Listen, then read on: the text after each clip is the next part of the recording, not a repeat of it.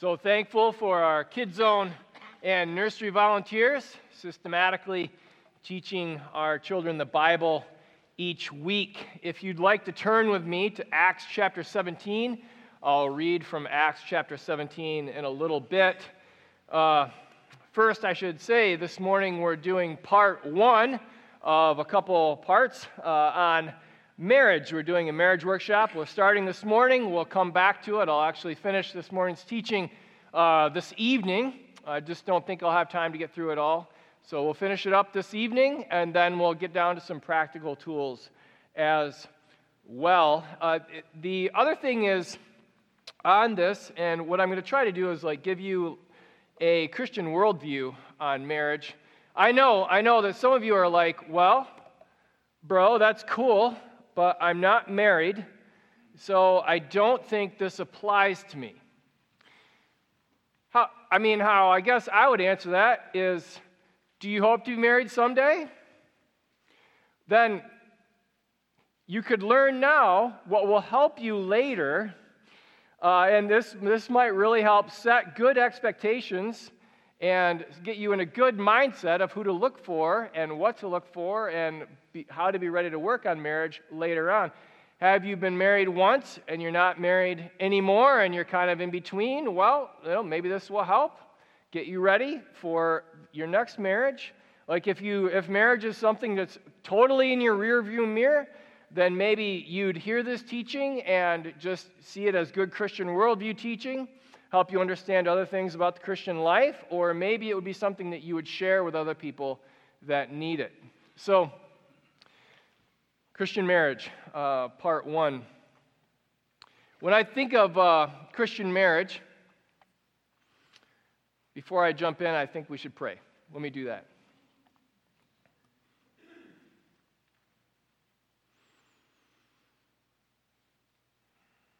Lord, I know that this meets all different kinds of people in all different kind of places, and Lord, some of us hear this from a place of terrific pain, and others hear it from a place of curiosity, and others from somewhere else. So, Lord, I just pray that you would stand in front of me while I'm in front of them, that you'd talk over me while I talk to them, that you would pull us closer to you, closer to each other. Do this for your glory and our good. I pray this in Jesus' name. Amen. So when we think about a Christian worldview, we want to begin with the bookends of the Bible. And so what I want to start out communicating about Christian marriage is good and it's frustrating. So we believe that every marriage is good and it's frustrating. What I mean by that is, back in Genesis chapter 1 and 2, there is creation of marriage, and it is very, very good. And then in chapter 3, it gets extremely frustrating. So it is both good and frustrating. Like work is good and frustrating. It can be both. And certainly marriage is both good and frustrating. And it will be unfrustrated and uncursed, made new in Revelation chapter 22, as with all of creation. So in between heaven and Eden, in between Genesis chapter 3 and Revelation chapter 22, marriage is good and it's frustrating. So here's what this means on the ground. This means that you should expect your marriage to be frustrating. It means you should expect your marriage to require work to keep it in shape. It means you should expect unplanned things to come into your life that make your marriage hard, that press on the two of you and maybe pull the two of you apart. So those of you that are married or have been married, has there been any unplanned things? I could laugh at that too. Any unplanned things that cause stress in your marriage? Well, welcome. We live between the trees. That's what we're saying. We're not in Eden anymore, and we're not in heaven yet. This is the Christian worldview. Unplanned things are going to happen, and this is going to cause stress. You know what unplanned thing? If you're sitting next to your spouse, why don't you look at them? I was going to have you whisper what unplanned thing happened, but then someone might hear it behind you, or maybe you can. Why don't you just smile and nod because you both know what the other one is maybe thinking? Unplanned things. Okay, unplanned things, unwanted things. Unwanted things come into our life. Stuff that you're like, man, I never wanted this to happen. I never thought this would happen. I didn't believe this would happen. This is crazy.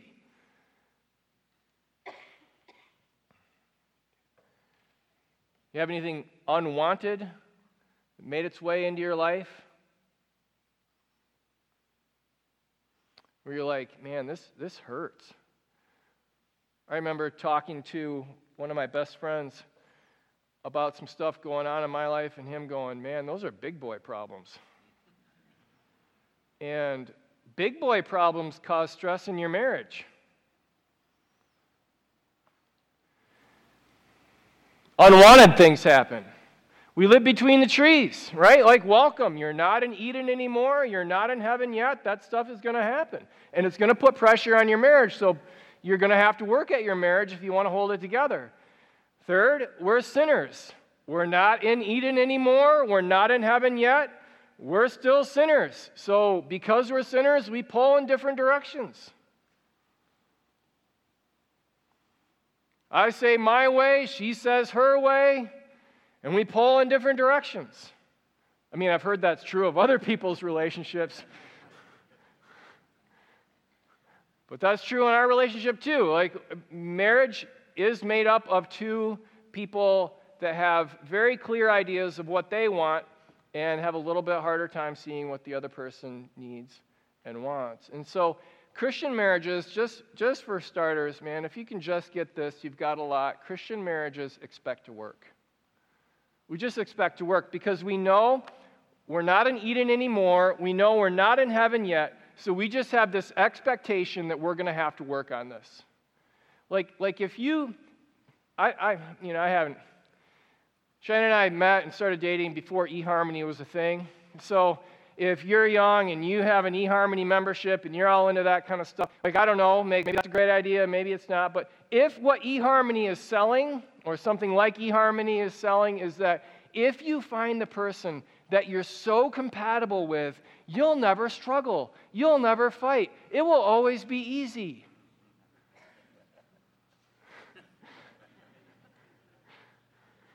Really? We're not in Eden anymore. We're not in heaven yet. I don't care who you marry, you're going to struggle. There's going to be stuff that comes up, and there's going to be fights and discussions, and you're going to have to work at it. That's what I'm pleading with you to see that. So if you're married right now and you're going, this is really hard. This is really hard. This really hurts. I might have made a mistake. Maybe he made a mistake. Maybe she made a mistake. We may have made a mistake. This is really hard. First thing I want to say is, welcome. Marriage is hard. You're in the right spot. Expect to work. Okay? So, how do we work? How do we work at marriage? Well, you're going to disagree with this. Because I know I did. First time I read this, I'm like, no, I don't agree with that. That doesn't have anything to do with marriage. Okay? So I'm just guessing you're going to disagree with this. You're going to push back on it, which is cool, because that's how we learn. We push back on stuff until we can't fight it anymore, then we agree with it, and then we defend it. At least that's what I do. So go ahead and push back. I give you full permission to just put a big red X through this and say that's not true, but just keep fighting with it until, I don't know, we'll see. Here we go. This is what marriage does. Marriage, to work at marriage, what you need to do is you need to worship. You need to worship God as your creator, and God is their creator. So in Acts chapter 17, verse 24, I mentioned earlier that we'd be reading from Acts chapter 17. Acts chapter 17, verse 24, the Apostle Paul is presenting the Christian worldview to the Athenians at the Areopagus. And remember, I said this is like a worldview when we're applying the Christian worldview to marriage. So he says in chapter 17, verse 24, the God who made the world and everything in it, being Lord of heaven and earth, does not live in temples made by man. So let me just call a time out here and just say, what Paul has just said is that God made the world and everything in it. Is your spouse part of the world and everything in it? Yes, it's not a trick question. Yes. Did God screw up when he made the world and everything in it? No. When he made your spouse, he got her or him right. Okay, so when God determined their height or their hair color or their general build or their personality or their predispositions or whatever it is, he didn't mess up. He got that right. So like Mr. and Mrs. Pastor are young and they're driving. This is us, by the way, Nathan and Cheyenne. We're driving and we're fighting. This may come as a surprise to you, but both of us like to be in charge. And, we're driving, and I'm pulling my way, and she's pulling her way, and we're having this dispute. And I'm ready to go. Like, let's just have the fight. And I'm like, well, what do you think? And she's like, I don't know. I'm like, well, what do you think? And she's like, just give me a minute. I'm like, I can't. like she just needs to process. God made me to have the fight and have the fight right now. God made her to, you got to give her 10 minutes. I'm crawling around the roof of the car. Let's please have the fight and get some closure. She's like, I just need to feel my way through this and then we can talk. Hey, did God get one of us wrong? No. Difference not bad, difference just different. I think I've heard Joni say that several times. God just made us different. It's good. So the best thing I can do when I'm super frustrated with how she is look up and say, God, thank you for making us different.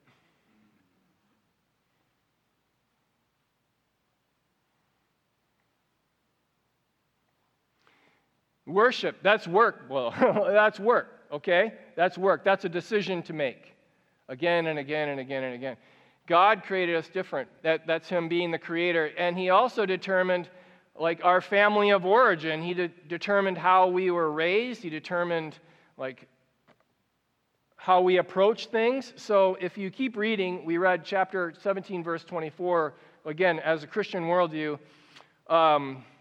I'm picking it up in verse 25. Nor is he served by human hands as though he needed anything, since he himself gives to all mankind life and breath and everything. Verse 26, and he made from one man every nation of mankind to live on the face of the earth. Here it is. This is what I want you to see. This is what I would underline in my Bible. Having determined allotted periods and boundaries of their dwelling places. So, God determines where we live. He determines how we grow up. He determines all of that, okay? So when you're frustrated with your spouse's family of origin, maybe and their view of money, do you and your spouse view money the same way? Do you view time the same way? Man, some of our best fights when we were first married were about time. My idea was, because I was teaching, if we're not 15 minutes early, we're late. Her idea was, if we're not a minute early or 30 seconds early, we're late. Oh, we used to fight about that on our way to church. On our way to church, we would fight the whole way, and then I would be Captain Happy Sunday school teacher and teach the young marrieds.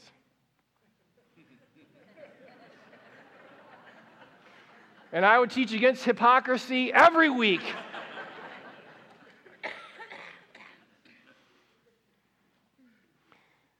food preferences, driving habits, tolerance for clutter. So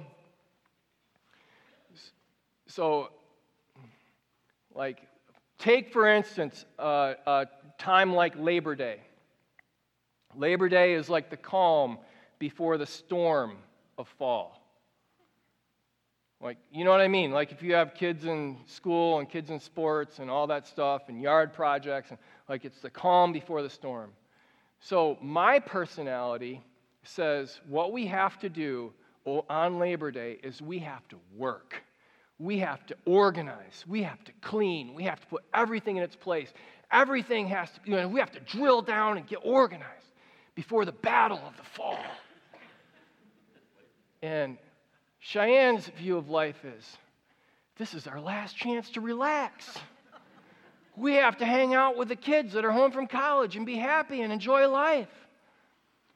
Think that might cause some conflict? I mean, possibly, could it cause some conflict, do you think? The best thing we can do when we are faced with how different our spouse is from us is look up and say, thank you. Thank you that we're different.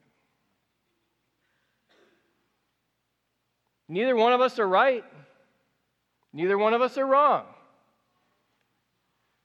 God made us different.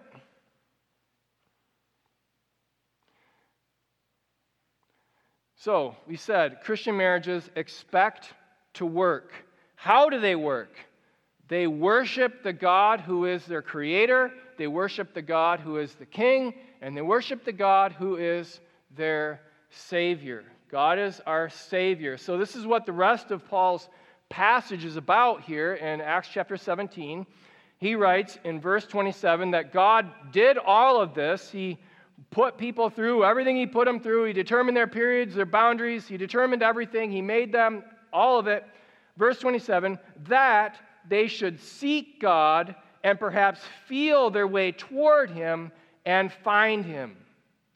So we did that so that people would look up and say, I need God. And they would find their way towards God and that He would save them. And so he writes at the end of it, in verse 31, because He fixed a day on which He will judge the world in righteousness by a man whom He appointed, and of this He has given the assurance by raising Him from the dead, as Jesus came and died and rose, and we have hope of salvation, and God has been pulling us towards Himself because He's been seeking us. And so we think, like, if God can seek me like that, and God can save me from my sins and reconcile with me, can I not seek Him?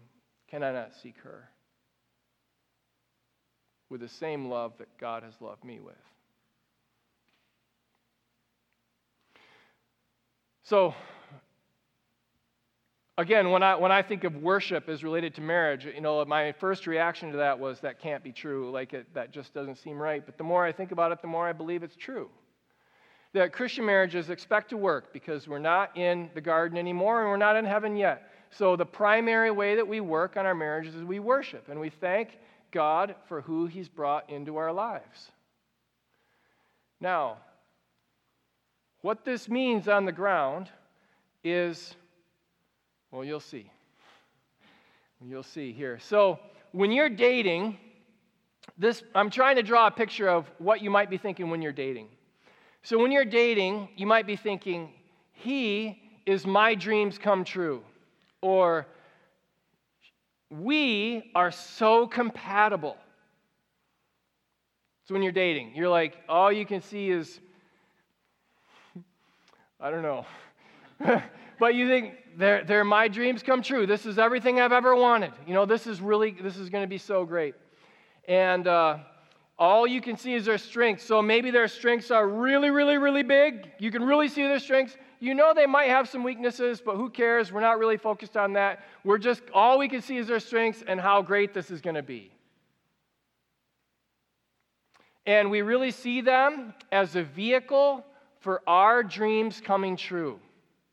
So they might be how we're finally going to get away from our parents. They might be how we're finally going to have the family that we always wanted.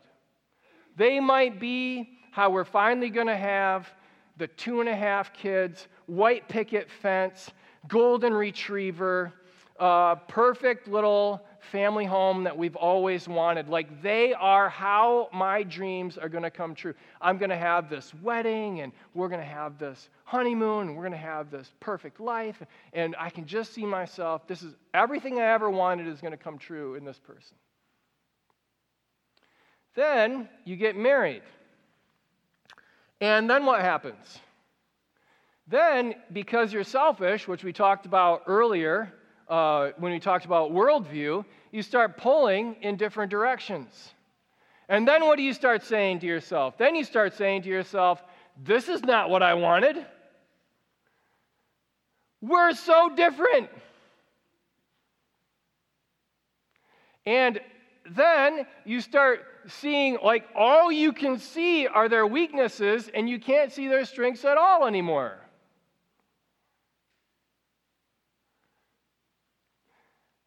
Then you start to realize they're not making my dreams come true. I thought I could use them to make my dreams come true, and it turns out they're not cooperating. So they become an obstacle rather than a vehicle of our dreams coming true. And what we do in order to try to manipulate them into doing what we want, or to justify ourselves for how we're behaving, is we keep a list of all the ways that our life is harder than their life. You know, all the reasons that it's harder to be me than it's harder to be you in this relationship. Look how much I do. Look how little you do. Do you see how hard it is to be me? Or we keep this long list of grievances. You did this wrong, and this wrong, and this wrong, and this wrong, and this. And we have this eternal list that stretches back a millennia. Everything they did wrong that justifies how they're not helping our dreams come true.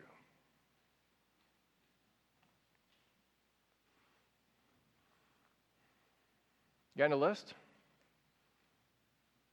You have a list? Got stuff on the list? Then we blame them for our faults. Well, I wouldn't lose my temper if you didn't tick me off. I wouldn't yell at the kids if...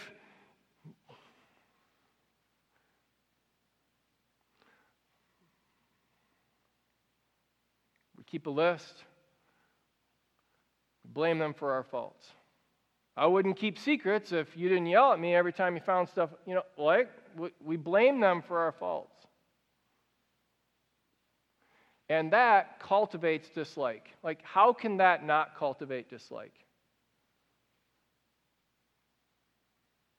When you only think of someone as an obstacle rather than a vehicle, when you only think of them as, you're keeping me from my dreams, and you keep a list, you keep this long record of wrongs, and you blame them for everything, how are you going to do anything but hate them? And you end up saying things like, I never loved you. I always thought that was a lie. You know, when I'd heard that, when I hear that, people tell me, and then he said, or then she said, I never loved you. And I always thought, that can't be true, because we don't have arranged marriages here. You know, like, why did you marry them in the first place if they never loved you? Or why, if you never loved them, why would you get married in the first place? So I'm like, I think you've just been twisted by all this hate and bitterness, and you don't remember that you used to love them. That's what I used to think. Now I wonder if it's true. If it's true, because they were always just trying to use you to get what they wanted. And they're saying what they're really saying underneath the sentence and the sharpening a knife and getting it as sharp as they can and trying to stab you in the heart with that sentence of I never loved you. Maybe what they're really saying is, I've always been trying to use you to make my dreams come true, and it's never worked. And that's not your fault. That is not your fault. It's not your job.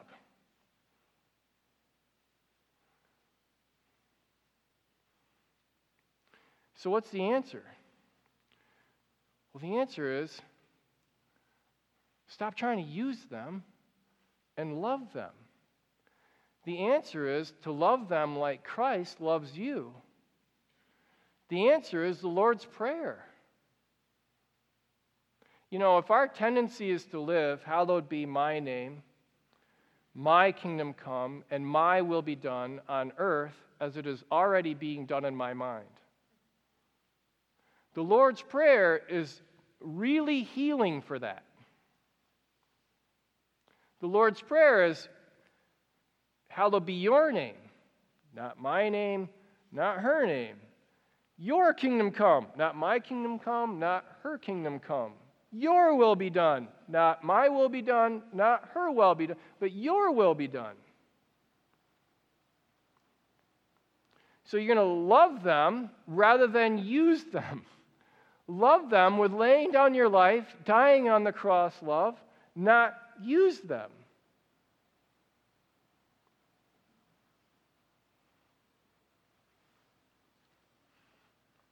So here's what we've said. Marriage starts with this decision to love them, and this will require work. But you're going to love them, and you're going to work at it because God loves you. So we're going to work at this because God loves us, and has designed a system that requires work.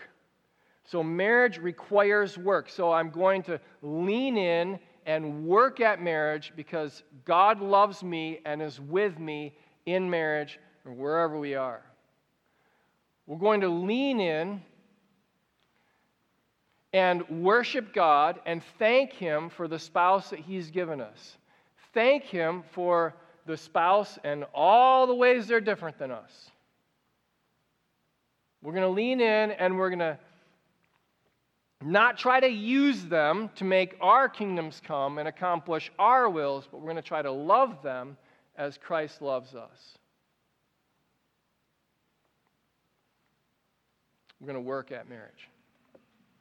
Dear Heavenly Father, I thank you for this morning, and Lord, I thank you for the way you meet us in your word. And Lord, I pray that for marriages that are in trouble, Lord, I pray that you would meet them with courage. For marriages that just no one is paying attention to, and there's just kind of weeds and bad habits and neglect.